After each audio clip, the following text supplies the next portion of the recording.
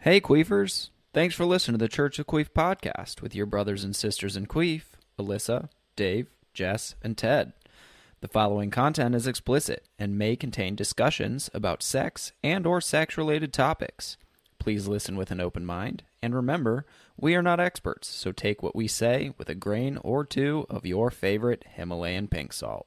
You may have a lot more to say today because you looked into this stuff. Yeah. I looked into it. Well, and I didn't. But I'm hoping that it's still going to spur on some conversation because, I mean, I've heard of Merkins a long time ago. I don't really know anything about them, though. Know a whole lot other than the historical piece about it, and I don't know anything about reusable condoms. So please, enlighten us about our queef beef today. It sounds a lot less that it's reusable condoms and just that people are reusing condoms. I don't know, because here's the thing. So I was talking to George about it this morning, because he was like, what are you guys going to talk about on your podcast? And I said, we're talking about Merkins. And he's like, what are Merkins? And then I said, and reusable condoms. And he said he actually watched a movie, a Mexican movie, that the grandpa was giving a reusable condom to his grandchildren and saying, you know, back in my day, we didn't really have access to condoms, and so this is how we would get access, is somebody would give us a condom. And, like, they were actually made out of material that could be, like, cleaned and reused. Not with different partners, necessarily. With the same partner was this grandpa's intention. But, of course, you know. So, because, of course, where I went with it was reusable condoms made out of that material that break all the time and whatever. No thank you. Please don't come anywhere near me with that. Now, okay, I could see, because there are all kinds of women's products cyclically that are reusable, right? Yeah. Diva cups and Flex cups and Sure. whatever, and they're made out of medical grade silicone, and they're very thin and very flexible. So I could see, and we kind of touched on this last time. I think we talked about this after we had finished recording. But I could see using something like that with the same partner. Mm-hmm. For me, there's a little bit of an ick factor in using that across different partners. There's a total ick You know factor. what I mean? So, yeah. Now, and we could, what we had talked about, I think, was using we had been sex talking toys. about sex toys. Right. And using sex toys across different partners. Now, I never used sex toys in the process of hooking up with somebody until I met my husband. And because I felt safer and I felt more comfortable saying, this is something for me that is helpful, or I enjoy it or whatever, and he enjoys it. And so, you know, and so that for us just kind of worked out. I never felt confident enough previously with any other partners to say, you're not going to get me there, and so this is what I need in order to do that, kind of thing. So, yeah. But the idea of, I'm trying to imagine using sex toys across multiple partners, and I'm like, there's just an ick. Yeah, it's gross. I mean, I personally think that's gross. I mean, of course, you can clean these things, right? And so then I was thinking about, like, diaphragms. There is resale value. And cervical there are caps. all the time who will take, like, used ones that they don't want anymore or whatever and sell them to someone else. Yeah, gross. Okay. Well, okay, so here's the thing. Definitely not made out of silicone. Is it latex? No, we're talking about the 14th century. Oh, okay. Okay. So that's pretty much where merkins and condoms, as they were called, were invented. Made from sheep intestine or something similar. Okay. And sheepskin condoms are still a thing. So. Right. Yeah. So, and it used to just be a tiny sleeve at first, where you would slip over the head of the penis and you would actually try to tie it on or something like that. Right. With a Like ribbon. with string. Something. A little Obviously, I bow. don't think it worked very Like a well. pig in a box. So they made it longer like a sock, and they would tie one end of it, and then they would tie that on. So the thing Is that where the phrase "tie one on" came from? different thing. How did they keep it on? Was there something that, like a strap or They would something? tie it so on. Yeah, they'd tie it on. So they'd tie Like it. a Like the base of the penis. You know. Okay. Tying it to the pubic hair. This was the beginning of like a cock ring. Wrapping it around the balls. See, Well, they used their merkin and like tucked it up and stuck it with double-sided tape. They probably didn't have double-sided tape back then, but So they used gum. when you had access to money, you had access to more resources. So Sure. if you were in more poverty, you would have to wash that out and reuse it. Right. Right? Yeah. I mean, just like jizzing in it twice, man. Come on. Yeah, but I feel like I can something never about jizz the that fast twice. Yeah, sure. Okay. and I think that I feel like depends on the person. This depends on the guy, you know. does it though? Like Isn't jizzing there that fast usually like 2 a times. There's some kind of there's like a refractory reset period, that has but, to happen? Yeah. But I mean, like Yeah. some dudes are going to be able to come a lot faster. Well, and some second guys stay hard still after. Well, they'll stay hard and then they'll be. And then they can just get right back into I it? think it also depends Sometimes on it just doesn't stop. age right? and, Yeah. and It's just stamina, libido. Mm-hmm. I think all of that has. And you know, Sure. are you using some kind of product to help? You know, it's Sure. like they make the destimulation products and Yeah, but stuff I mean, like if we're that. just talking about like au natural, right with no added. Now there is a powder supplement that's like a Vic takes it sometimes. That's like a protein. It's like a protein powder. Like it comes in like a little container like that. That about if he's like I'm feeling frisky or whatever, and he might take some of that, and that helps to boost performance. And it's like a legit nutritional supplement. The point of the supplement is to increase blood flow, right?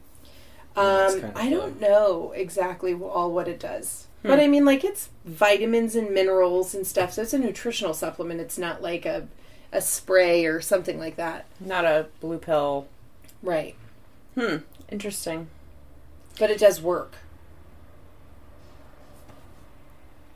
Okay, fair. This is one of those where we're learning a lot about each other. Yeah. Okay, so we should back up, though, and talk about what a merkin is, since you dropped the word. Okay, so a merkin is a pubic wig, vagina wig, giner wig. Do they not have male merkins? No, there's definitely male merkins. I'm just saying it because it's funny. Sure. Anybody can use it. So Vagina toupee. yeah, Basically. So and I'll kind of go into that more too. Okay. Basically, it used to be for venereal disease. One of the main things was because when they would get boils, Ooh. it would cause scarring, and so they would cover it because of the scars and stuff. Oh. Okay, so it's mainly used by women and stuff like that if they were Right. trying to hide something. Mm-hmm. Especially I thought being it was for like if people got crabs. Yeah, well, That's so that's part of it. Historically, Okay. that's what I learned about merkins was that it was used mainly by prostitutes, Mm-hmm. and it was because they would shave their pubic hair to prevent the spread of pubic lice, Mm-hmm. I see. and so they would use a merkin. Although I don't know how that prevents because merkins are still made of hair. Right. And you're still tying it on, and they're still using it with their johns. So, like, if a john has pubic lice, or they already have it, how are they not still spreading it? Right. If they're wearing a merkin during the deed. Right. Well, so maybe they have several that they just switch out And Possibly. clean. for each John. They probably just throw it in the condom laundry. Right. Condon. Condon, like Condon? Mhm. Condon. Condom. Why? Why was it called a condon? Did it go into that at all? No, I think it's just the English language. Huh. I think they changed it after a certain amount of Yeah, time. like why is it called a condom now? Yeah, I don't know. For dominatrixes. Dominatrix I think would be the plural. So it was also said that merkins could also be used for like shows, wearing and for like the theater, sex scenes and stuff like so. Oh, You can actually still buy merkins, and they still use them in show business. interesting. They actually have a lot of funny products on Amazon if you look it up. You can get a lot of weird shit on Amazon. So But do you look up Merkin on Amazon or? You sure fucking can. Okay, I'm what doing would be that the right now. purpose of it in show business, though? I mean, Let's say you needed to change the color of pubic hair, or if you're trying to cover up better, Right. If let's you're say having an a nude actress is scene. actually shaved down, or right. so on and so forth. So are these? I'm imagining more like there's a pair of underwear with like a merkin covering on the front, so that it still looks like they're nude, but they're actually fully covered. Well, maybe. That's probably one possibility. Yeah. Another possibility currently, I mean, like it would be like if you had somebody who was wearing fake facial hair, right? So it's going to have like a glue or something like that, because of course in modern times, being bare or very close to bare down there is very popular, and you have a lot of people who either personally don't prefer to have a lot of hair down there, or their partner prefers for you to not have hair down there. So I think there's a lot of possibilities as to why somebody might choose to wear a merkin. I can see it in terms of like the coverage aspect. If you're doing a nude scene and just having a little bit of extra coverage. There's a hat. There's a hat on Amazon. A merkin hat. This is hilarious. It's a Trump hat. It says "Make America Great Again." Make America Great Again. There's a shamrock shaped kitty carpet. This is what it. Oh God! It's a fucking merkin. So like if you have somebody who's really into the holidays and you don't want to do that, you just I guess so. Switch it out. Yeah. Well, and like I'm looking at this stuff and oh my God, a blowjob bib. What's a? It's literally. I was looking at that feather thing that below it. What's that? This is literally a bib you can put on when you're giving a blowjob. Why do you need to wear that? I don't know. Who's giving that kind pearl necklaces? Duh. Yeah, I was just going to say, you don't like a pearl necklace? Wear the blowjob bib. This is... Or catch it in your hand. This is a merkin. Wow, that's a weird looking one. It's a pubic hair toupee. It looks kind of like a skunk tail. That's exactly what I was thinking. Look at this guy. These are hilarious. This merkin salesman, he has one on his face. Oh my God. That's his actual beard. There is That's impressive. Okay, so because I feel like when we had originally a bush that thick. But so currently I think a lot of women grow a bush that thick, but because it's become popular to wax it all off or shave it all off for a long time, and like we're talking about a couple of decades that this has been a popular thing, like a Brazilian bikini wax or whatever. Yeah. When you wax often enough, you stop growing so much hair. Your hair follicles just like die off basically. So I think that women who have never shaved or never waxed down there do have a pretty healthy hair growth in that department. What hormones play a role? Oh yeah, I think so. I mean, so I feel like the hair that grows in the pubic area can be the same as any other hair on the body. Coarseness is going to be different. If it's finer, coarse. If you have a lot or you have a little, maybe it's spotty in growth. I mean, I think it can totally vary. I mean, I'm as a retired birth worker who's seen a whole lot more vag than the average person. Than the average. Comes in all shapes and sizes. Yeah. Plus, if you looked back, in the 1970s, when you had the kind of sexual revolution and a lot of nudity and a lot of hippies and stuff dancing naked and whatever, you see some pretty significant bush. That's like pretty full. Yeah. But generally... in my experience, I just have never Now, of course, I have come up in the generation of pretty, like, bare shaven, you know, most people, or at least, like, highly trimmed. I've never seen a bush that full. Like, that thick. And I'm not surprised. Generationally, that makes sense. Yeah. And I mean, like, I knew somebody in my 20s, not a very nice person, ultimately, but, you know, where we had a flirtation, but he had a big problem with the fact that I was not fully bare down there. And he was like, well, you know, in order for me to get turned on, you have to get rid of everything. And I was like, but I'm not 12 and I don't like being completely bare down there. So if you don't like the fact that I'm not bare down there, this is not going to be a thing. I heard that a lot from, you know, like, dudes when I was in my late teens, early 20s express something similar, and I always thought that was a little silly. Like, legitimately, I would hear from them, like, no, I won't hook up with a girl if they're not completely bare shaven. Right. It's like, that's silly to me. like, But I think it has to do with being able to see the sex organs. Honestly, I think some people think that it's sexy to be able to actually see the sex organs.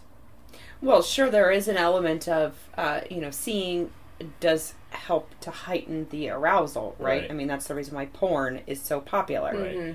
Right. But there also is something to be said for, there's a reason why it's there, you know, and just like a penis, a vagina is self-cleaning, and the pubic hair plays a role in keeping things out and helping to get stuff out. Right. And like, you know, it's TMI, but like there is stuff that comes out. Yeah. And it's got to go somewhere, so... Right. What it's there for? I mean, It helps catch some of that. I don't mind it. I definitely prefer for there to be a little trim. Sure. Right? Like, nobody likes pubes in their mouth. You don't want to floss without pubic hair? I've definitely had that where I'm that definitely got stuck in between my teeth. Oh, yeah. That's Or gross. you come up for air and you're just like... you just got a little Choking it fur up. ball, you know? Yeah. Nobody likes that. So a little trim is fine. Sure. It's nice. Definitely some landscaping, I think, is courteous. Yeah, absolutely. Okay, so Sure. back then, it used to be considered attractive because if you had actual pubic hair too, it meant that maybe you were able to groom yourself better, right? Oh, interesting. So, and I think it made, I don't know if it was back in the 60s and 70s of the 1900s as well. This is crazy to say. Maybe we should ask a boomer, though, and see why in the 60s and 70s, like, bushes were so prevalent. Because that, I mean, I feel like that was pretty big. Yeah, 70s bush. Yeah. For sure. You know? Yeah, there's a whole musical about it. Hair. It's about 70s bush?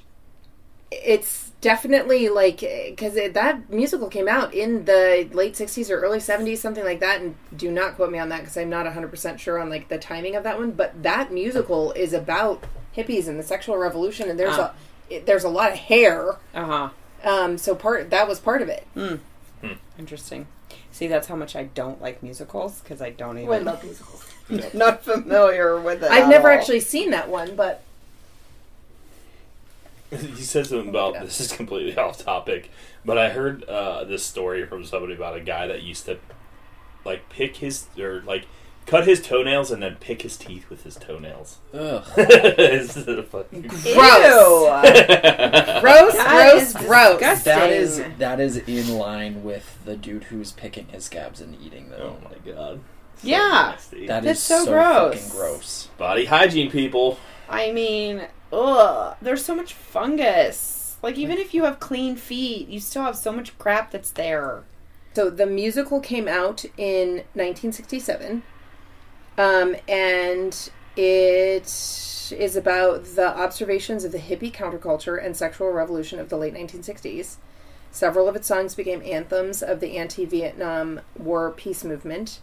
The musical has a lot of profanity, depiction of the use of illegal drugs, treatment of sexuality, irreverence for the American flag, and nude scene caused much comment and controversy.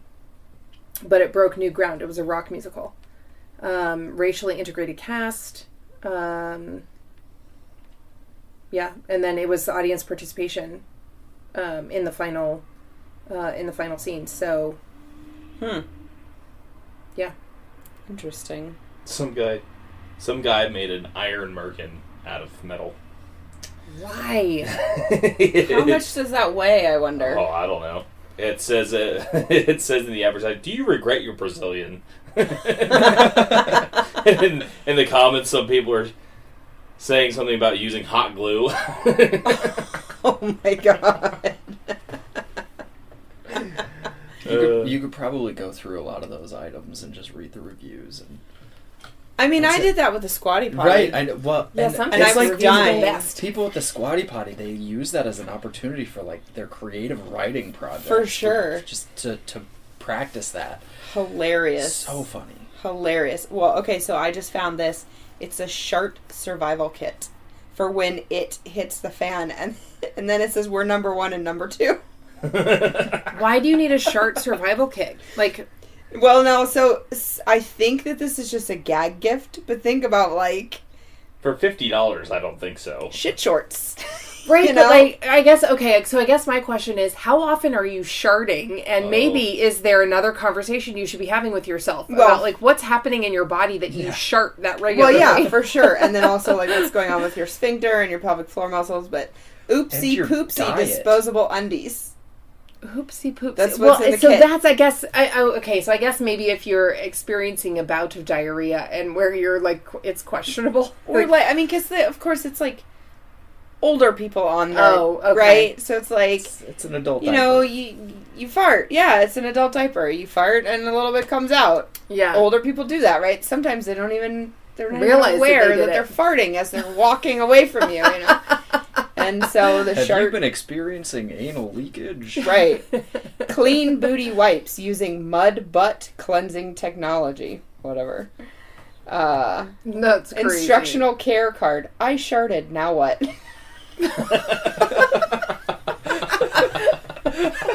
Because, okay, I guess that's a different problem. Like, if you don't know what to do if you shart yourself. Oh my god.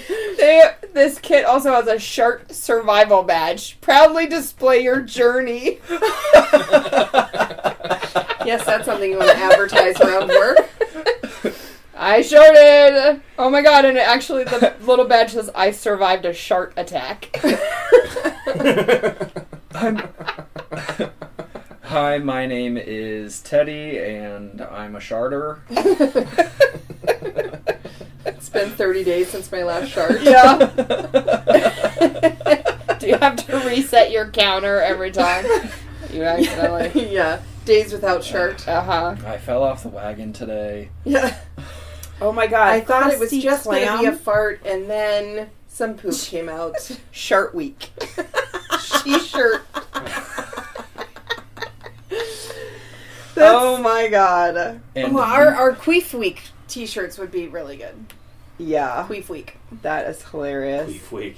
Oh my god. Yummy semen mints. Come have a taste. Ew. are they salt flavored? Ew! Oh, God. I don't know. Let's see. No, they're wintergreen, surprisingly. Pineapple. I'm not sure that I would enjoy Gross. Yeah, there you go. flavored semen Throw a little either. bromelain in there. Ew. Gross. Ugh. Gross. No, thank you. I don't need to have mints to taste it. I have never had the pineapple thing work on anybody. Have you tried it? Oh, yeah. And, like, how much pineapple did you have them eat to try and change it?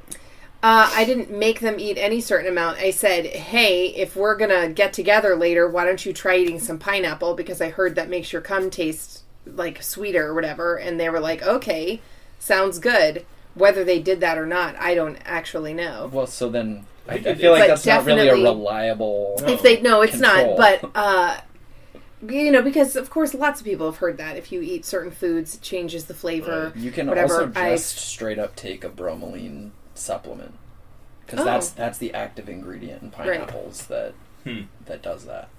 I feel like it has to be a consistent eating pineapple over time. Yes. That's what I would think, too. And then, like, So it's how gotta be much consistent. pineapple? Are we talking, like, a pineapple a day? Are we talking about a few slices? Are we taking a couple Right, of like chunks? how much pineapple do you actually I'm sure it eat? just has to be probably in your diet to where Regularly. it's going. Yes, I don't think it has to be a whole pineapple. I feel like maybe we should pull, like, Hawaiians or something. Like, what does the semen taste like of Generally- Pacific Islanders? I feel like at least I'm pretty sure the spam is offsetting whatever amount of fruit intake. Perhaps. the spunk that I've tasted, I've never had funky spunk.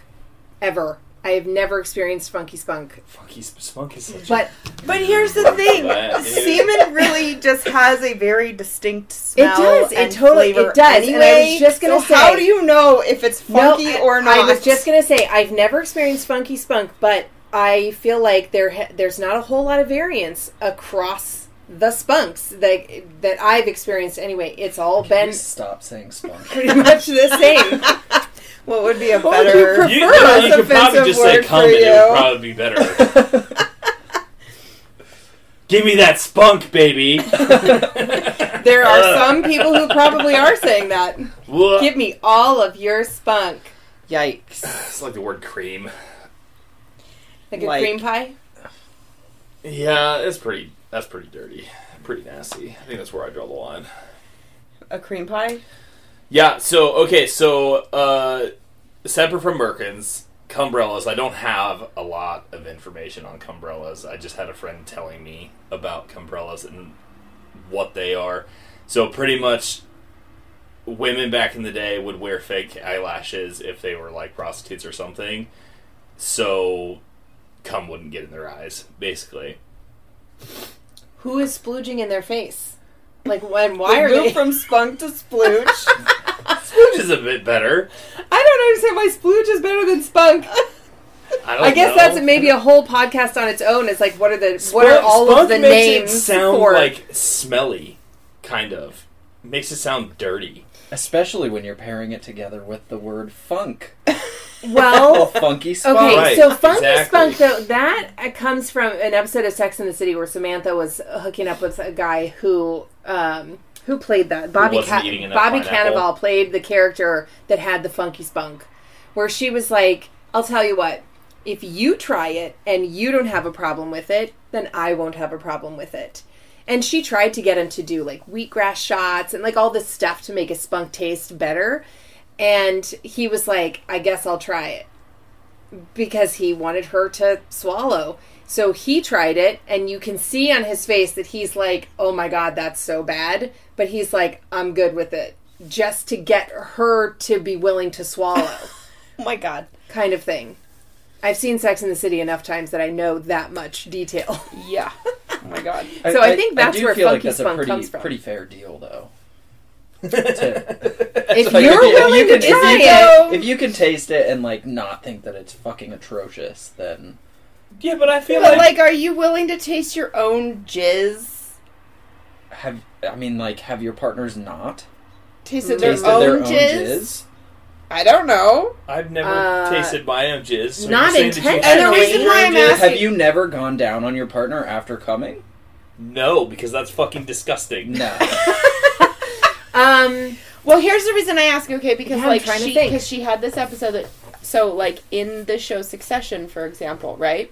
There is a scene where they're at this like orgy party, and it's a bachelor party, and the guy who's getting married has gotten kind of a hall pass from his fiance, sort of, and so he is making out with a girl at this party. She goes down on him, and then kisses him and puts the semen into his mouth, and he swallows it. That's called snowballing. Okay, I did Oh, not I know did that. not- I didn't But then realize he it was goes a thing. around and he's like bragging to his buddies that this just happened because he's so excited that he's hooked up with this other girl, and every one of them is like, "Great, Gross. that's awesome," and he's like, "What? You haven't done it?" And they're all like, "Sure, buddy," like, "Ew, gross," is what they're really saying. So, is that like a I think it's a thing? to each their own thing because I don't love making out with Vic after he has been down there. so that's not my favorite thing. Like, it's not something that I personally enjoy, but I know that there are some people who don't have a problem making out with their partners after. Now, well, here's what's funny about it. If I go down, I don't have a problem kissing him, but only if he didn't come yet. Like, if I'm just, like, playing down there, but he hasn't actually finished. That's different. I'll make out with him. But if he has finished and it's been in my mouth, I probably would go and, like, you know, mouthwash or freshen up or whatever. Hate that. I had a partner that did that, and that makes, as a man, that makes you feel very unattractive. At least it did for me. Huh. Okay, I had a partner that did that. If I finished in her mouth, she would go spit it out, brush her teeth, and then come back. And for her, it was the same kind of, well, I don't want you to have to taste it. And I'm like, nope, hate that. I don't want you to go brush your teeth. Huh. That makes me feel very bad. Why? Interesting. Why does it make you feel bad? Because what that makes you think is, oh, you must think I'm gross. If you're going to spit it out and brush your teeth after, that must mean that like it tastes gross somehow. Or that I'm gross. And so it made me feel very unattractive. Interesting. Because it definitely was not coming at it from that place. I was coming at it from the place of, I want to make out with you some more, but I don't want you to have to. For me, it's not thinking that Vic is gross, or that his jizz is gross, or anything like that. It was more of a courtesy kind of thing. Like, I will go clean my mouth because I want to make out with you some more, but I don't want you. So the double standard, right? So, because I didn't want there to be a double standard either. I have an expectation. Like, I don't want to make out with you after you have been down on me. I don't need that. My juice is in my own mouth. Like, I'm good. So by all means, go give it a rinse. You don't have to fully brush your teeth, but at least rinse your mouth out. Even with water, just give it a rinse. So on the flip side of that, please don't expect that, I mean, whatever, if that's what you're into and you're comfortable. So I guess it's person to person, like couple to couple. Sure. Personally, I much prefer to just stay in the moment and, hey, you're done? Cool. Get up here and make out with me. See, I understand that, like, wanting to stay in the moment, like it being a turnoff, your partner leaving the room. Sure. Because it is kind of like shutting down that emotion, right? Mm-hmm. You know, you're feeling all hot and heavy, and then somebody just leaves the fucking room. Right. It's like just distracting, and it like just cuts into it. Yeah. It takes you out of the moment for sure. Yeah.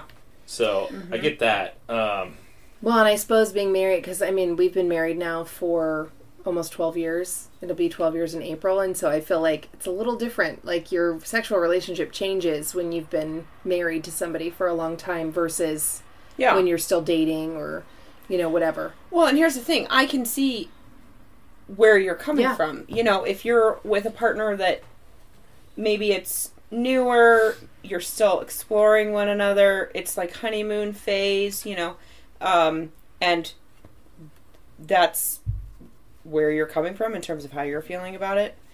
To me, that would be like, there's some insecurity, instability because it's newer. Whereas, when you're with somebody for a long time, you kind of have talked through all that stuff. Where you're like, there's not a whole lot that Vic and I aren't willing to say to each other in terms of, this is what I like, please do this, don't do that. You know, where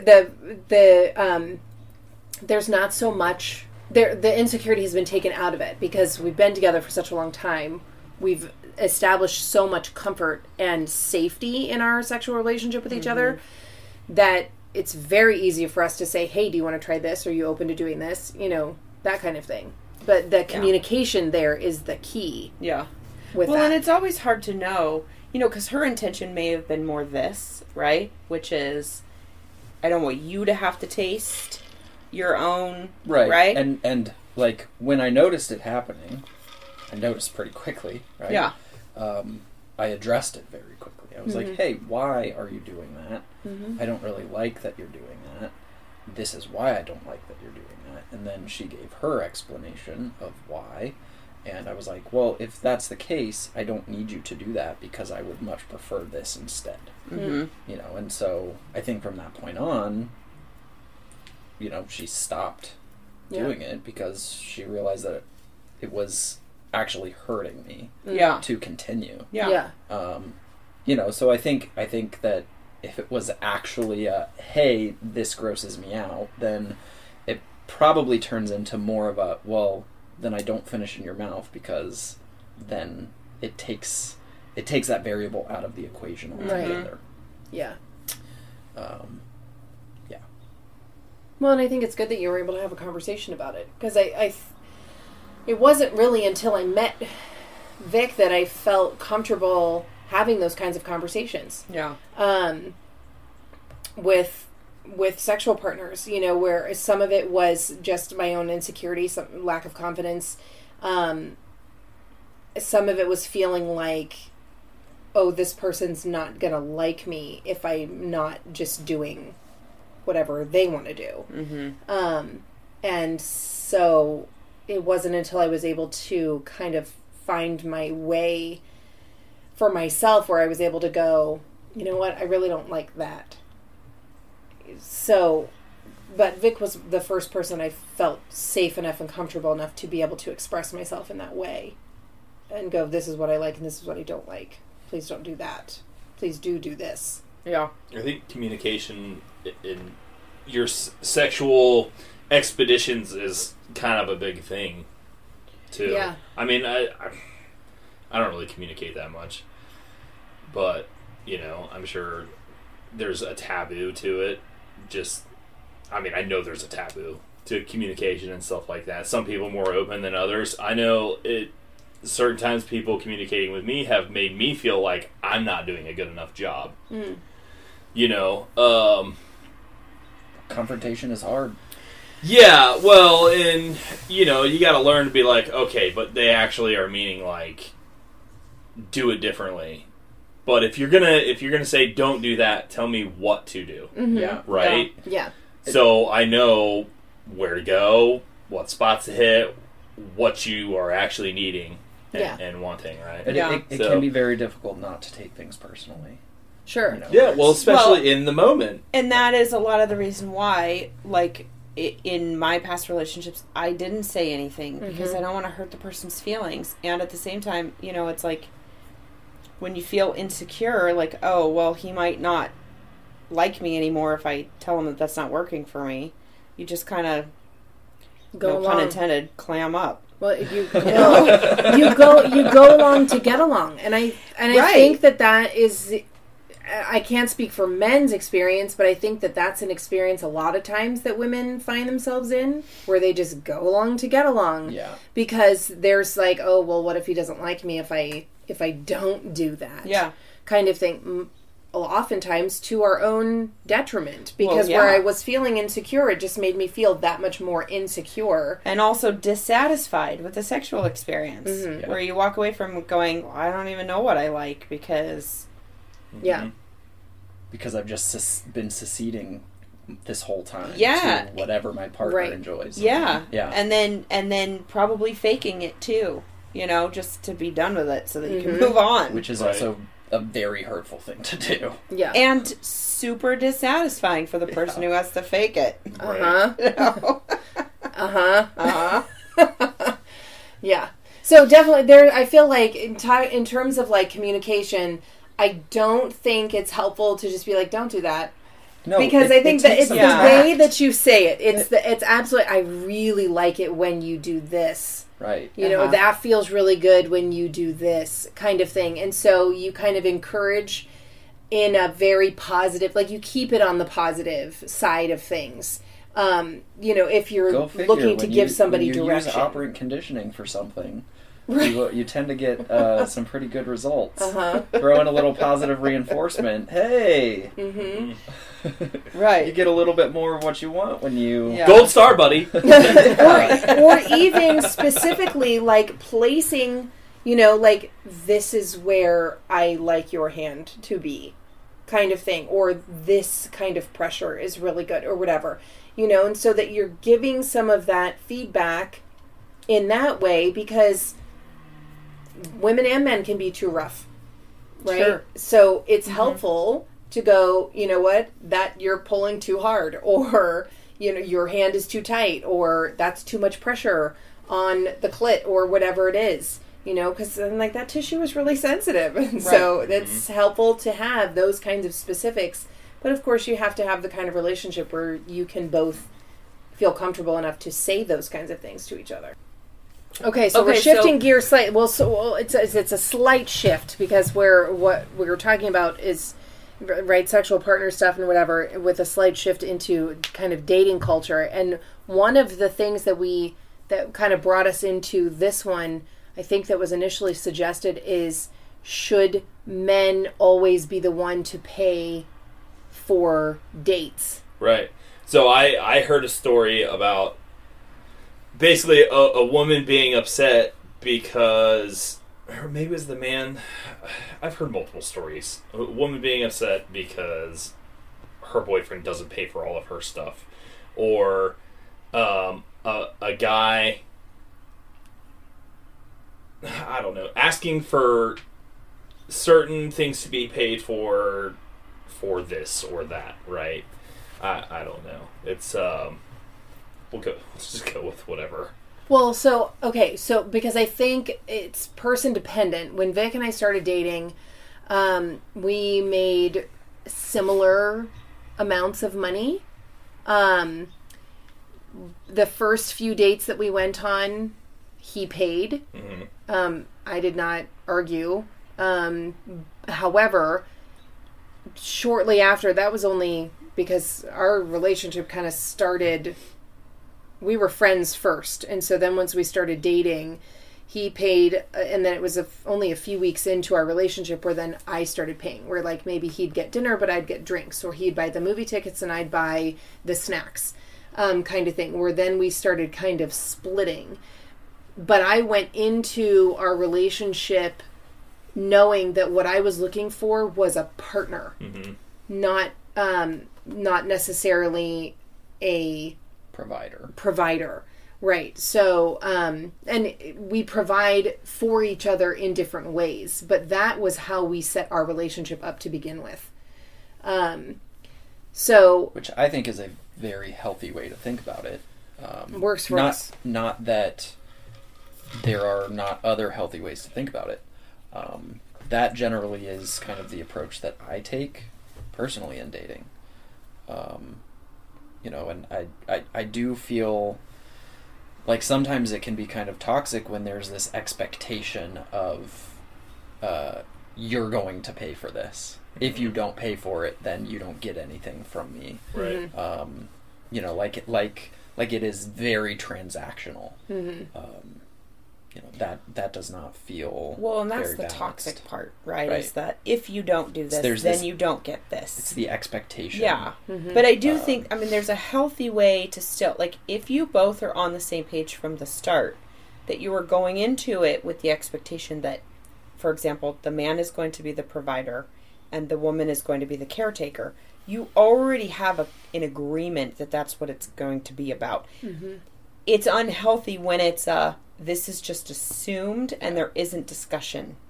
So, like, I have clients that are stay-at-home moms. Maybe they had careers before they got married, but then they got married. Their husband makes a lot of money. They don't need to work. So the contract that they've entered into is he's the breadwinner, the provider, she's the caretaker. But even though they have a contract, oftentimes there's anxiety and there's self-worth issues attached to it, because societally, we still look at it like women aren't really contributing if they're not working. And the reality is that when you're caretaking, raising the kids and taking care of the house, that's a full-time job. Mm-hmm. And so there's nothing wrong with having that agreement as long as it's an agreement. Mm-hmm. Okay, so, but coming back to just starting dating, okay, if, let's say, a woman asks you, or says to you, I'll get the next one, thanks for dinner, I'll get the next one, okay, then the man comes back, they have another date, and he's like, okay, you're buying this time, right? And she's flabbergasted because she's expecting you to pay, right? Her excuse is, I did all this work to get all done up to come out to dinner, you should be paying. No, I'm sorry. No. Nope, because she Hard opened the pass. door. She said, thanks for dinner, I'll get the next one. She already opened the door for that one. No, there are some people who expect that they are going to be taken care of. Sure. Right? Where, and have that very traditional view of men pay. And I think one of the things that Teddy and I had talked about was, or I can't remember who, it depends on who does the asking, or maybe Vic and I were talking about that, but it depends on who is doing the asking out.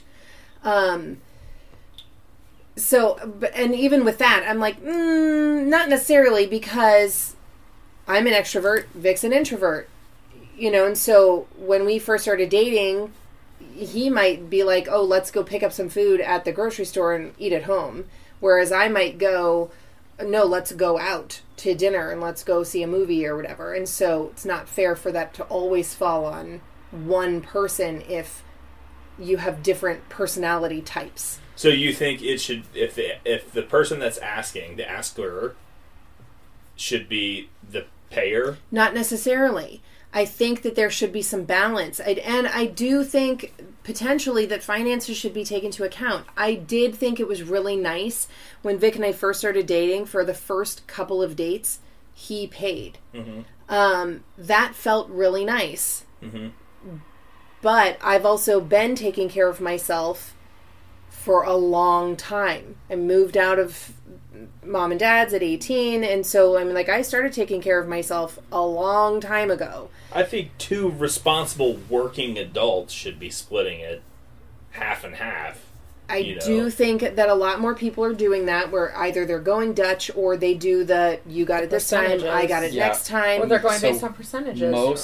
Most first dates that I go on at this point, as the only single person in the room, it tends to fall more on the, hey, let's split. Yeah. Because I think most people kind of understand that at this point. It's no longer really, we're not relying on those gender roles of the man pays for everything all the time, especially when you're dating intentionally to find a partner. Mm-hmm. So, again, most first dates that I go on, it ends up getting split. There are some where I will end up taking it. I've had some where the woman pays for it. And just societally, yeah, I look at that and I go, oh, that was kind of weird. But that's just because society has told me that that's weird. Mm-hmm. Based on what it has been historically. Mm-hmm. Now, granted, most first dates that I go on are for, like, coffee or for drinks. I've kind of taken myself out of the world of going for dinner or something, more committed like that, because it can be kind of awkward. First dates are awkward enough. Going for something that's a little lower pressure, like grabbing a drink or even just midday coffee, is so much less pressure. Yeah. Mm-hmm. So it's a lot easier to say, like, hey, I'll pick up this round, they get the next round. Mm-hmm. And you just kind of alternate like that, or however you want to set it up. But I find that most women are pretty agreeable on that kind of arrangement. Yeah. And it kind of goes without being said, it's just kind of an unspoken agreement. Like, oh, I'm going up to the bar, I'll get you a drink. Yeah. What are you drinking? And then they do the same thing the next time. Yeah. Well, and I think it's going to be regional too, because, in the South, you might have where, you might have more of that traditional gender roles. So that expectation. Where the man courts the woman, and so the man is paying for this, that, and the other thing but you also have that, the man is the breadwinner and the woman is the caretaker and the homemaker. And I want to be very clear. Women who stay at home with their children are working very hard. They're just not receiving a paycheck for it. Right. So that, I think, is something, and I have a lot of families, and I've noticed too, there's a trend where more and more women are choosing to stay at home, where they're actively making the choice and enjoying it. And I myself have said that because Vic and I we're pretty balanced. We've had some kind of teeter-tottering in terms of our income levels, where sometimes I make more and sometimes he makes more, and right now we're pretty balanced. But if we were in a position where I could back off a little bit and do more of like the homemaking, I totally would be open to that. I feel like in these southern states, your cousin or your sister might be willing to split the check a little bit more.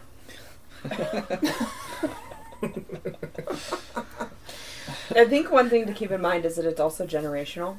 Yeah, totally. So like, because you're younger and because more women are being modeled the behavior of women are working, they're in the workforce, they're earning their own money, they're more independent.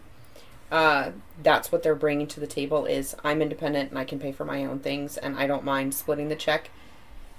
I'm on the tail end of the generation of it's the man who's the breadwinner and they provide and the woman takes care of the family and stays home. And, so even though that wasn't what I chose, but I was kind of in the same boat as Alyssa, where it was like, I left home and I got a job and I started working and I've been working ever since, and I wasn't in a serious enough relationship often enough to do anything but be independent. Right.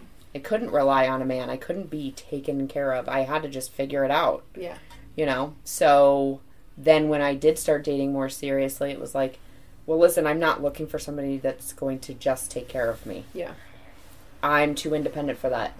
So, you have to be willing to accept the fact that I'm going to probably bring 50% to the table. And if you can't handle that, then I'm not the right person for you. Right. So, but I do think that there are a lot of women that are my age and a little bit older than me that still are in that more traditional gender role of being the stay-at-home mom. But on the flip side, I think because like kind of what you were describing, the woman who was like, but I got all dressed up and I put my face on and I did my hair and I got whatever. I think that there is quite a few women in the younger generations that have that attitude of entitlement. That because look at what I'm doing for you. And it's like, you're not doing that for anybody except yourself. Yeah. And if that's your thing, you want to get yourself all dolled up, knock yourself out. More power to you if that's your thing. But you're not doing that for anybody except you. Yeah. Right. And you don't get paid for that unless you do. Unless that's your job. You're an influencer or whatever. And so that's literally your job. In which case you're getting paid for that. However, if you're trying to enter into a romantic relationship with somebody and you think that getting all dolled up earns you dinner, that's not how that works. Right. And So you've got mental health issues if you think that's how that works. I've even seen stories of women who feel so entitled to, while they're getting dressed up and like that's supposed to be something that serves the man that they're going on a date with, that man then should be providing monetary like compensation for the babysitter that the woman has gotten for her kids. What? No. Or you bring a meal for my kids to eat and then we can go out to dinner. Yeah. Oh, no. No. Yeah. Your kids, your responsibility. Yeah. Unless Absolutely. we get further along in this thing. Right. But even with that, those kids came from somewhere. They've got a second parent somewhere. Right. That's their responsibility and your responsibility to make sure your children's needs are being met. It is not the responsibility of the person you're going on a date with. If I was going to pick up a woman for a first date, now this does not happen very often. Normally we would meet somewhere, right? But if I was going to pick up a woman for a first date and she said, "Do you have money for me to pay the babysitter?" I would say, "You can get out. You can get out of the car. We don't have to go on this date. You can go take care of your kids. That is not my responsibility." And that immediately for me is this person and I are not compatible. Right. Deal breaker. Yeah, no.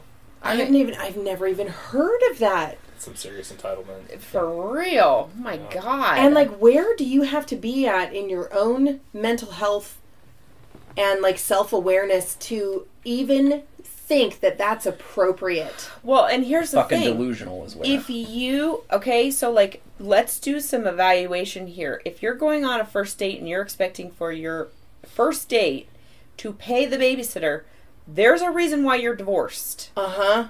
There's a reason why you have to pay a sitter there's in a order to reason go why out you're on a single. date. That's assuming that person was married in the Well, first place. yes, okay, but, like, there's a reason why that relationship didn't work out. Uh-huh.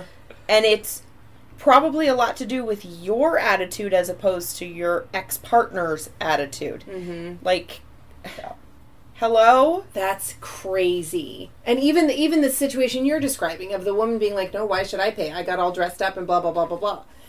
That's crazy to me. Mm-hmm. Where it's just like, what is wrong with you? You should not be dating. Like, if that's the attitude that you're having, you need to do some self-work before you start trying to get into a relationship with somebody. But then there's the reverse expectation of, hey, am I getting some pussy tonight? If not, here's the check. Right. Right. Also bullshit. Because that's a Yeah. different transaction Also altogether. bullshit. But also bullshit. In I mean, which the case, you should not be going on dates. You should be swiping to find the person who is also just looking to hook up. Yeah. Just find somebody who's down to fuck. Yeah. And leave it at that. Is that a thing? Just somebody who's just down to fuck? I think that's a thing. Oh, it's a thing. I'm pretty sure that's a thing. Isn't that the whole reason why Tinder existed in the first place? Was Right. to meet up with Right. other people Wasn't who that were down to Tinder? fuck? Literally hookup culture. Like, that's... Right. Hookup culture. Hookup culture. Right. That's a thing. Yeah. And that's Down we've to had fuck this. is a thing. I know. We've had this Right, evolution in In of fact, I think that was like something people put in their profiles. It's like Yeah, DTF. Yes. right. Well, and so we've had this evolution of online dating sites, right? Where before we had eHarmony, which was like the serious one. If you were serious about finding a boyfriend or girlfriend or being in a relationship, you went on eHarmony. And Match.com was the one that was like just looking for casual dating or casual sex or whatever. And then Match kind of got more serious, and Chemistry.com was the one. How sad is it that these are the OG, and I know exactly what they are and what they were for at the time. Well, these but were those were the ones that we were using because that was what was Right, out that there. was what was out there. One of And my then- teachers in high school met her husband through one of those. Yeah. It was either eHarmony or Match. Yeah, I know several people that met on Yeah. eHarmony and Match.com. And now I think those are even still the ones that are more for more serious They're all garbage relationship. because I've done them all, and they're all fucking garbage. They're and all fucking garbage. Oh yeah, because of course there are going to be people that are going to sign up and they're going to pay because that was the difference too, right? Is you could get some free stuff on Match, but if you were serious, you were paying. Yeah. Mhm. And that's why you were on eHarmony. Yeah, and so but- because you were paying the subscription, most people assumed that you must be serious. But there were still people that were paying that really just wanted to hook up. They were just Yeah. looking to date Yeah, around. But dating online sucked. Yeah. I'm sure it still sucks now. There's the occasional person that you link up with, and the rest is just bullshit. Well, It's because the people reality ghosting is people you people still have to bullshitting. Figure out if you're compatible in real life. Like, Right. It's all fine and How do good you for do them to that do if these. you don't show up the first time? Well, right? there is that. Yeah. So, But you know that happened before dating sites Yeah, too, sure. where you might be set up on a blind date and the person just doesn't show, or Yeah. they Or you know, they don't walk come in, they pick see you, up, and or- then they leave. yeah, or you walk in and you're like, yeah, no, I'm Nope. not staying. That is Yeah. that is the worst.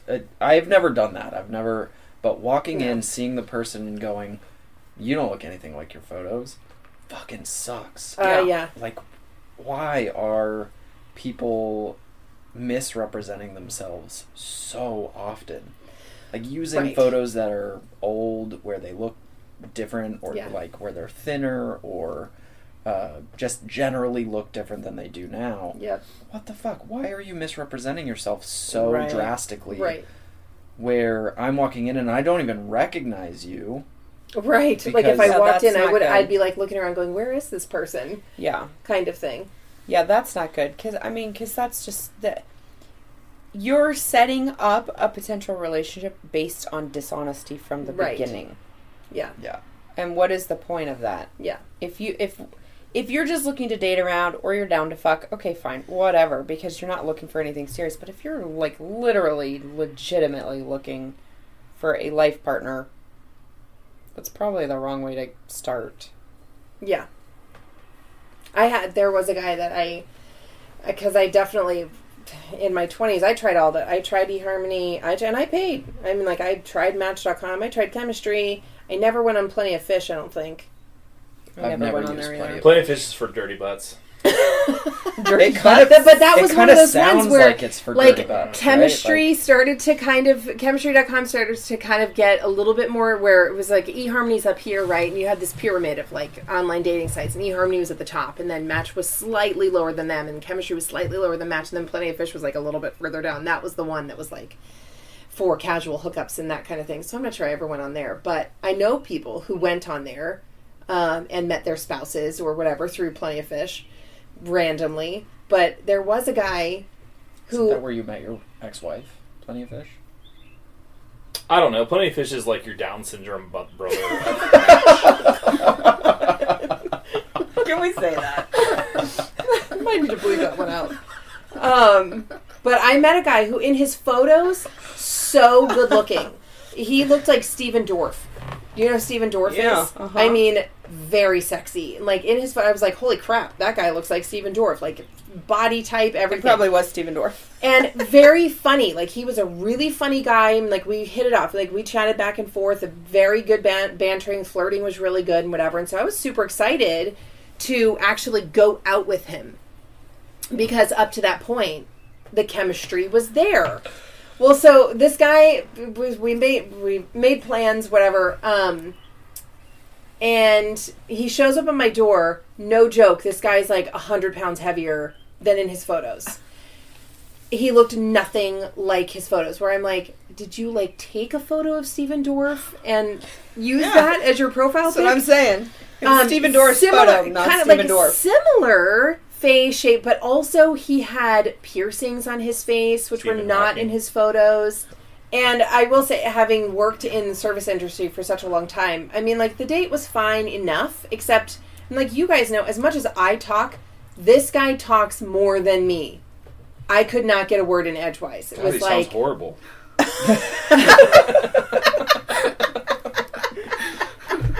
Anyway, so, but here was the other thing. So, I mean, like, we went to a decent restaurant. We split, so it wasn't even, I mean, like, our bill for the two of us was like $50, like a nice restaurant, whatever. He offered to pay. That was nice. I ended up leaving an extra tip because this is a huge faux pas. Like, fucking tip. If you cannot afford to tip, you should not be going out to restaurants where servers make $2 to $8 an hour 100%. For working, depending on where they're living. So he tipped 10%. It is a huge turnoff. Immediately, I was like, this is not somebody, no matter how much chemistry we have, this is not somebody that I want to go out with again, because you obviously, I work in the service industry. Yeah. You don't value how hard those people are working. Yeah. If you're not tipping appropriately, or the way that you treat your wait staff in the first place are huge, like... Red flag. Yeah, big time. Yeah, like character markers. Yeah, for sure. I was on a second date with a guy, and we had gone, our first date was in a bar, just getting a drink, and then the second date, he picked me up, and we went to a restaurant. He was so rude to the server, and didn't tip well, and I walked away from that date, and I was like, I will never go out with this person again, because if you are willing to treat a human being out in public who you do not know that is waiting on you like garbage, how are you going to treat your children? Right. And that was what I was looking at, was like, I had a very young child at the time, and I was like, if this guy is treating our server like that, right, how's he going to treat my kid? Right. When she does something that he doesn't like. Yep. Just be decent, people. Right. Well, that's better. exactly it. Like, just be decent. Like, those, because a lot of the people, like, people who clean the bathroom, you know, at, like, if you're, there's no excuse. Like, treating somebody who cleans the bathroom at the mall like garbage, do you think they want to do that job? That's the job that they were able to get. And you don't know what their circumstances are. Yeah. Mm-hmm. It's not like they were like, my life goal is to clean the bathroom at the mall. Right. That person doesn't inherently have any less value as a Right. person Exactly. than you Yep. do, just Exactly. because you hold a higher Yep. status. Yep. And I mean, like, sure, maybe you're having a bad day. And so maybe it's unintentional, you being snippy with somebody. But, you know, check yourself. And if you are, apologize. And because it speaks very highly to the kind of person you are and your character, how you are willing to treat people who work in service industries. Mm-hmm. Now, all that to say, the last several years have catapulted us into this age of, like, who do you tip and who do you not tip? You know? And, like, should you feel guilty for not tipping at Starbucks? No. And I'm sorry, but you're not going to get tipped if I've ordered food and I'm coming in to pick it up for myself. Yeah. Period. Plain and simple. If you want tipped, do something more. Like, I'm not coming to sit down and eat. I didn't order delivery. Now, if you're not tipping delivery drivers, don't order food in. Yeah. Right. Plain and simple. Tipping culture is definitely getting out of hand. It's pretty fucking crazy. Yeah, well, every single POS is asking for you to tip. And that it's like, is the problem. But here's Just the other because thing. it's asking doesn't mean you should actually be expecting that that's going to happen. Well, and so, but here's where it gets really uncomfortable for me, is that whoever's checking me out will say, would you like to leave a tip for the staff? Where I'm like, because if it's on the POS system, I can just put no. Yeah. Right? I don't have to say to your face, no, I don't want to tip you for putting bagels in a bag for me. Right. You know, so in that situation, Makes you feel very pressured. I do feel a lot of pressure. And then I feel like, Guilted sure, into it. go ahead and throw an extra $1 on there for putting bagels in a bag. Mm-hmm.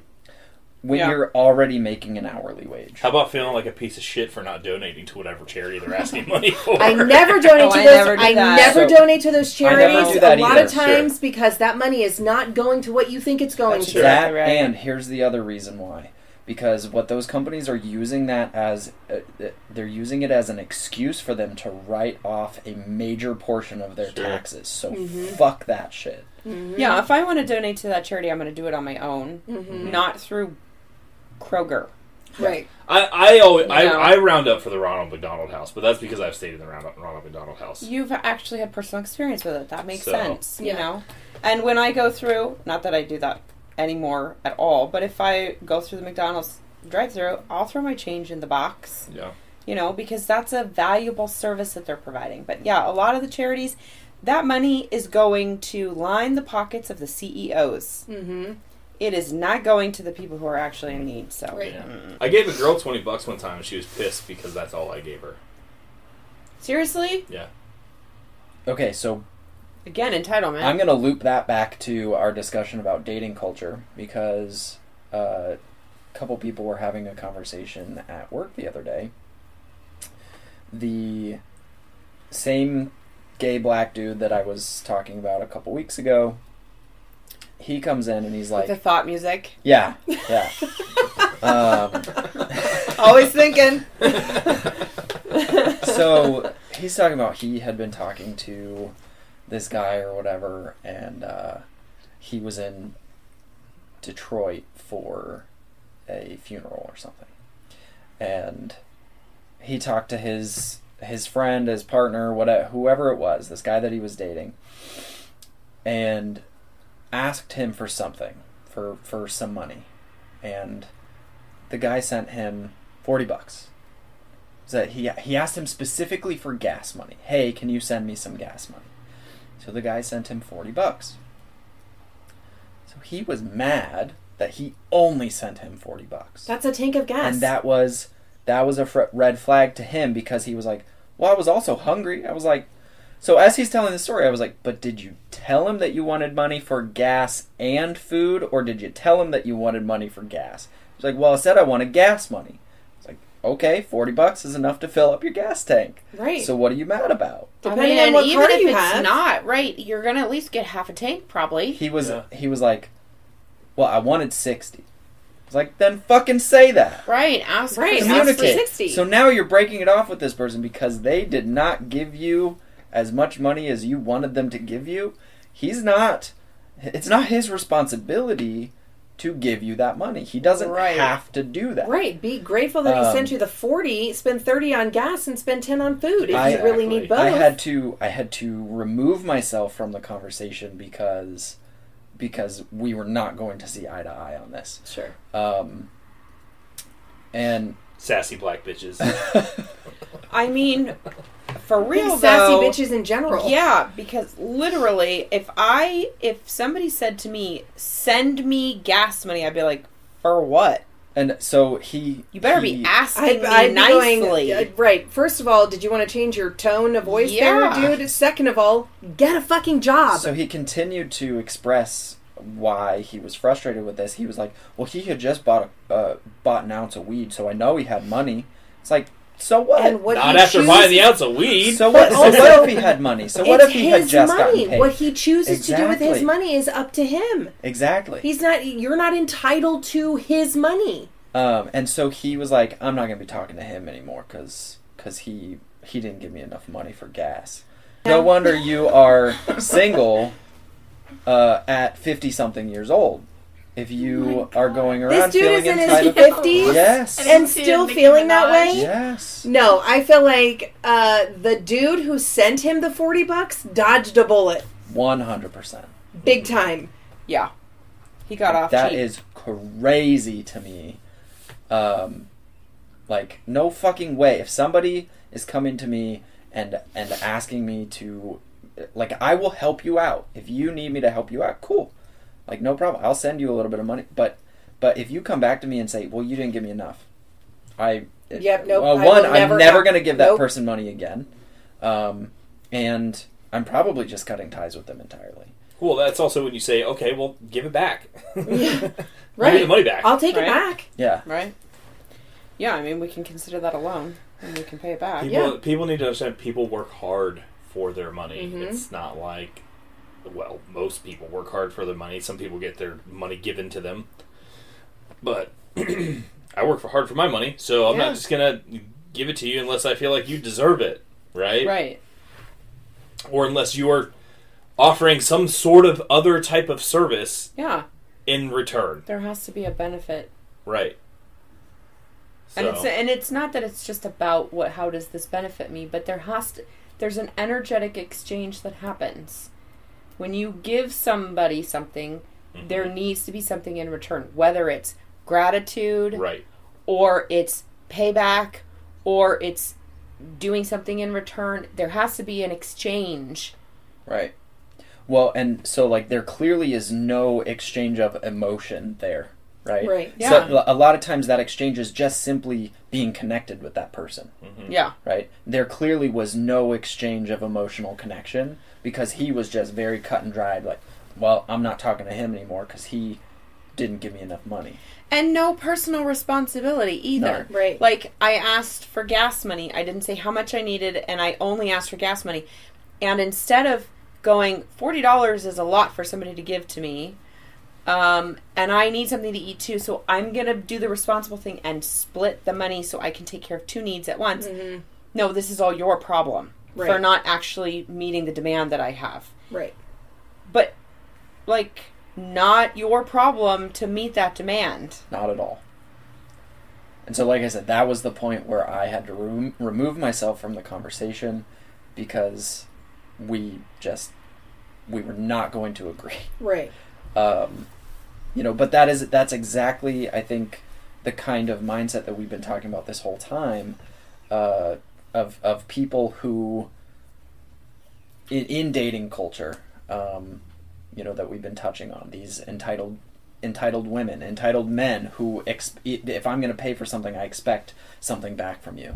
That very transactional, disconnected mindset in dating. I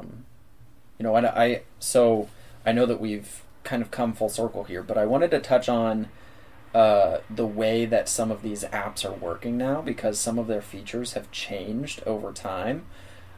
In Tinder specifically right now, and Hinge even, there's the what are you looking for, right? There's the short-term relationship, there's the short-term fun, there's the short-term open to long, long-term open to short or just straight up long-term. And so it makes it very easy to kind of weed out like maybe today I'm just looking to hook up with somebody, but every once in a while I might swipe on somebody who's like, okay, this could be a potential long-term partner. So basically what I was saying was, I'm not surprised that you're having difficulty finding matches, because I feel like what you are looking for is different than a lot of the other 20-somethings right now. I feel like there's a lot of, we don't want to get married, we don't value marriage, we don't want children, why would you want to have children, etc. There's a lot more of this, let's have non-permanent, no root kind of situations. I mean, this is, and part of it is because economically, right, people your age are having a harder time, even my age, having a harder time affording to buy houses, for example. And so apartment living is kind of the deal. Yeah. That concept of the dual income, no kids is very, very popular. Yes. Amongst my age group. It makes it much harder for somebody who actually is looking for a serious relationship and children to get that. Well, then there's that aspect of just, we were talking about ghosting earlier. Everyone is so very willing to, you've had even a minor exchange with someone. Well, they're not interesting enough, so on to the next one. But that's, I think, a side effect of everything being so quick at our fingertips. Yeah. And disposable. Yep. Where we're so used to, and I feel like Jess and I are in a different situation because we grew up for the bulk of our lives before we had cell phones, and like we had Apple computers that had a black screen and the blinking green cursor. Like that was, so the generations who are behind us, like Facebook became available to me in 2005 when I was a senior in college. And so because I was already an adult when social media started to really be a thing, I mean, like we had AIM before that. That was like, whoa, amazing. I can talk to you through my AIM, kind of thing. But so social media, because it's still such a young thing, there is a very specific attitude that goes along with, I have easy access. And so I don't need to invest more time in anything, because as quickly as I was interested in that, I can be as quickly as interested in this thing over here. I don't need to learn how to cook. I don't need how to clean my house. Right. I can just order that on DoorDash. Yeah. Somebody will just show up and clean my house for me or whatever. Unfortunately, what we're also seeing coincide with that is higher levels of stress, higher levels of anxiety, less fulfillment in life, less happiness, more depression, that kind of thing. So it's like isolation. Yeah, so, I mean, like, anytime we have these advancements in technology, we also have negative fallout that comes along with it. We're like, sure, the tech is great, but is it really that great given the negative side effects that we have as a result of having access to the tech? Yeah. Is it really that big of a deal? And yesterday I was looking on Amazon for index cards. Like multicolor index cards, because I use them for theater stuff. And I'm like I scrolled through for however long, 10 minutes probably, looking for just the right index cards. And ultimately I went, you know what? This is too hard. I'm just going to go to the store and see what's physically in front of me. Yeah. And ultimately purchased them from Target because I could feel it in my hand. It wasn't exactly what I wanted, but I had fewer choices, which helped me to whittle down and go, this is what I need. Yeah. So you're telling me that I should be going to the store and picking out which model of woman I want. Cool. You start at Lion's Den. They have blow-up dolls there. I mean, but you get blondes or brunettes. Pocket pussies. To that point, though, I think part of the thing is to keep in mind that deep down inside everyone, the desire for deep connection is there. And so even those people who are like, no, not having any kids and not being married and these things is totally fine. The reality is that we are mammals and we are designed to get together and have babies. Mm-hmm. That is the primal point of being alive. And if you're not doing that, then what happens to your species? And the reality is that we are a species and we will go extinct if we're not getting together and having families. Right. And that's still deep down inside of every one of us, even those who are riddled with anxiety and social isolation and all these things, who are saying, no, I don't need that. The reality is, yes, you do. Yes, you do. You just have to get back in touch with it. It's there. Well, and so I think, because one of the things for me, I stopped dating. Like, I think I was 26, and I was like, fuck this. Even at the age of 26, I was like, this is ridiculous. I had been on enough really bad dates. People, guys that I had met doing online dating and, like, chatting first and whatever, and maybe having a phone conversation before we actually went on a date. The number, and even like, generically meeting somebody, like meeting somebody at work, or they're a customer, and I worked at a bar, and like they are coming in and they ask me out on a date or whatever.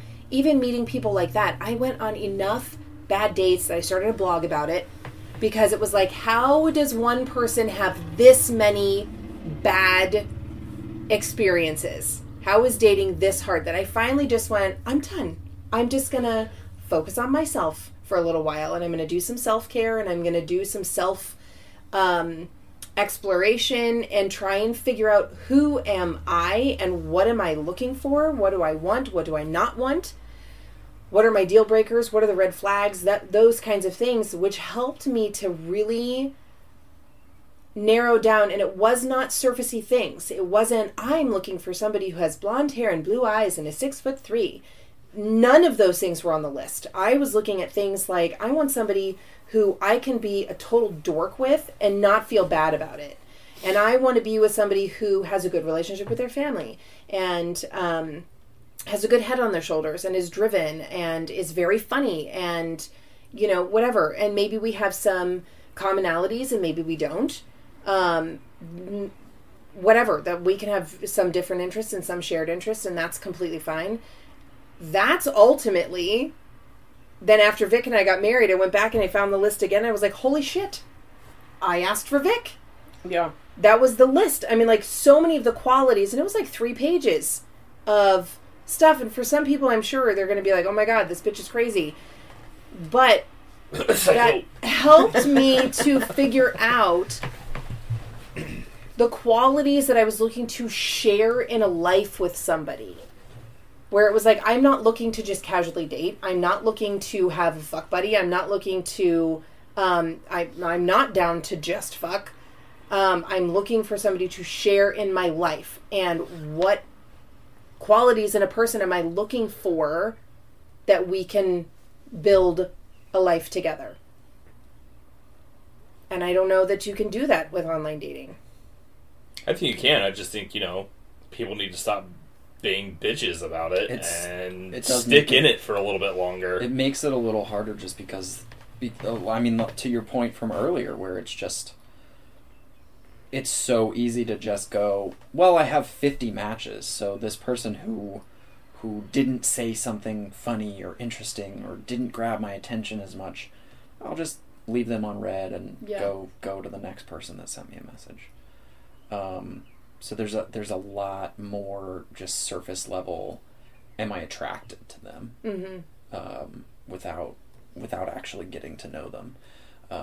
Very recent, just this week, there had been this girl that I was kind of going back and forth with, and then I stopped getting messages from her. And then like a week later, she sent me a voice memo through the app and was like, oh, I'm sorry, like holidays, things got busy and blah, blah, blah. I was like, yeah, cool, whatever. I get it.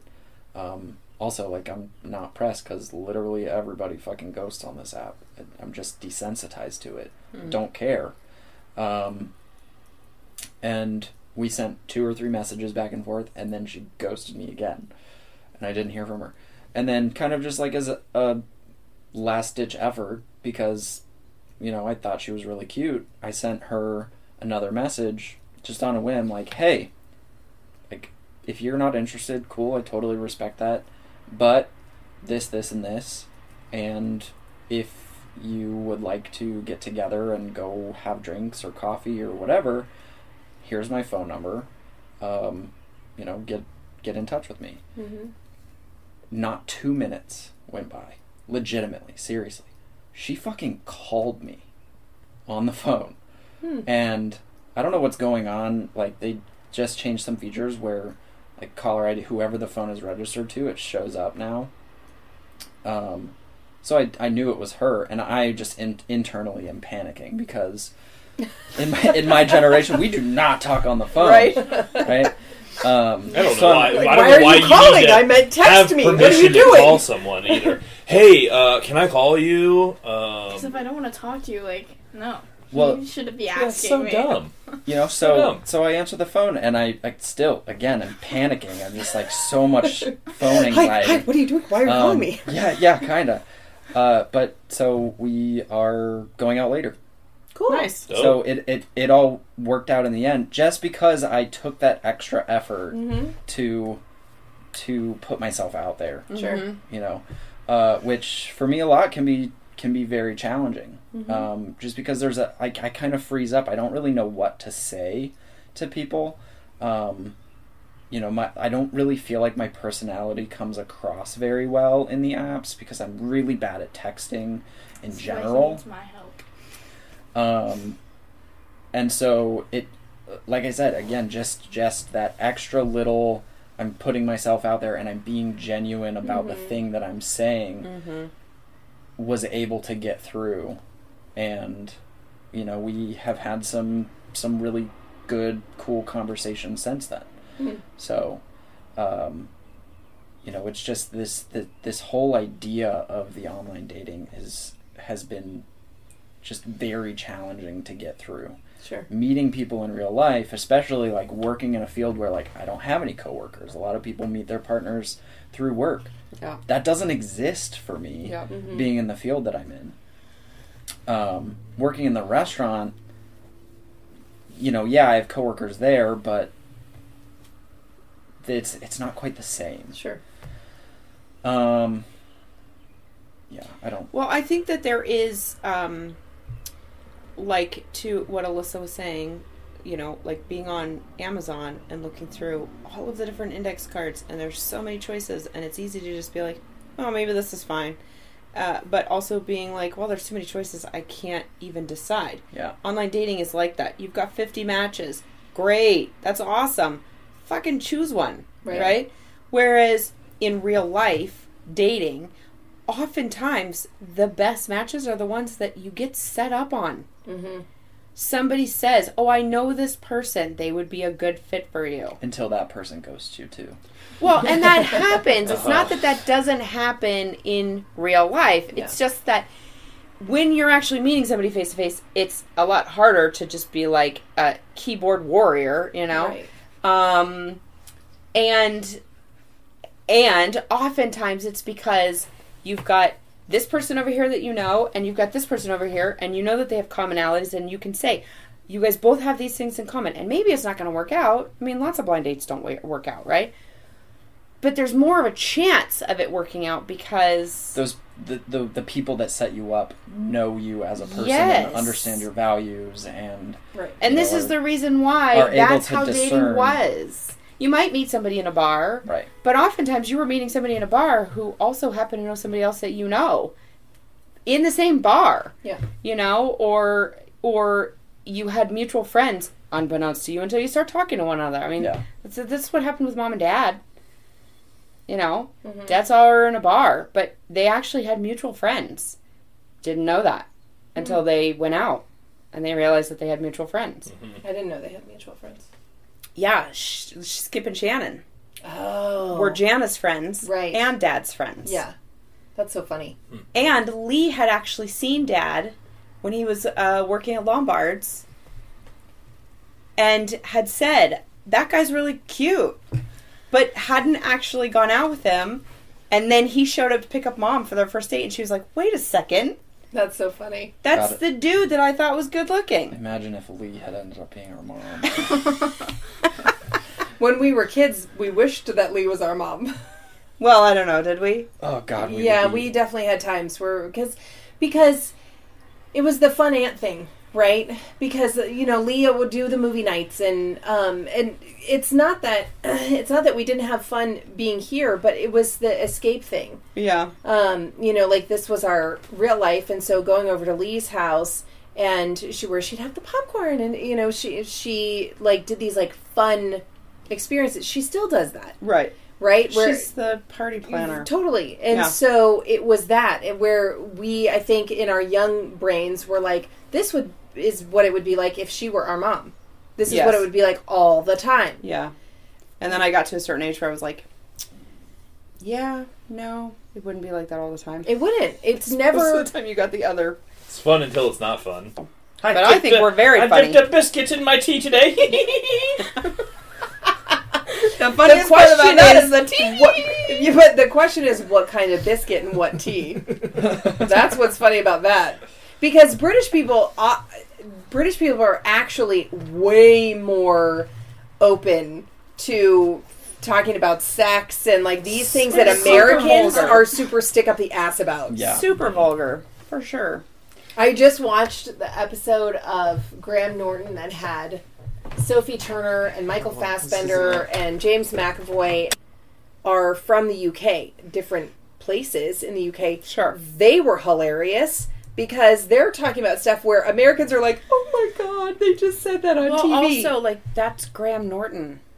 Graham Norton in and of himself, he's a queen. Mm-hmm. And he's vulgar. And, I mean, he literally puts people on a throne and then throws them backwards when he thinks your story is stupid. Yeah, that's the setup. That doesn't happen in American television. People would be too offended by it. You know who actually was great? Because Taylor Swift was the musical guest. This was before the Lover album came out. She came out. She was so funny. She was more engaging than Jessica Chastain. That makes sense. Well, she's a little... Have you guys seen the Guess My Fart videos? Yes. Oh my God. You just sent us one. So fucking funny. Right? I think I sent it. I think that's hilarious how many people were correct. I know, seriously. And I know that that's watch just a compilation of the ones that were correct. You didn't watch it? I didn't watch it yet. No, I haven't. God, It's you people You watched going... the guy with the two eyes like this? Yes, I did. It's literally people going, guess my fart. And the other the person who's on camera, so the person behind the camera is going, guess my fart. And the person on camera going, and then the person farts, and that's what it sounds like. It was so funny. It's so simple. What I loved so about funny. it, the top comment was, all right, the next video that we get should be Guess My Queef. Yeah. Okay, so next time, can we do #Queef Beef long nails? Long nails. Sure. Yeah. I don't know what long... Oh, Well, because we were how long talking that you about- have to use, your knuckles and stuff Yeah. to zip up your jeans. Yeah, because we on were your phone, to talking use your on phone. New Year's Eve. Ava had a friend over We that have had to do long this. nails, and Teddy actually said, how do you wipe your butt with those? Hey, Queefers. Thanks for listening to this week's sermon on Church of Queef. Follow us on X, formerly known as Twitter, Instagram, and TikTok @COQ Podcast. In Queef we trust.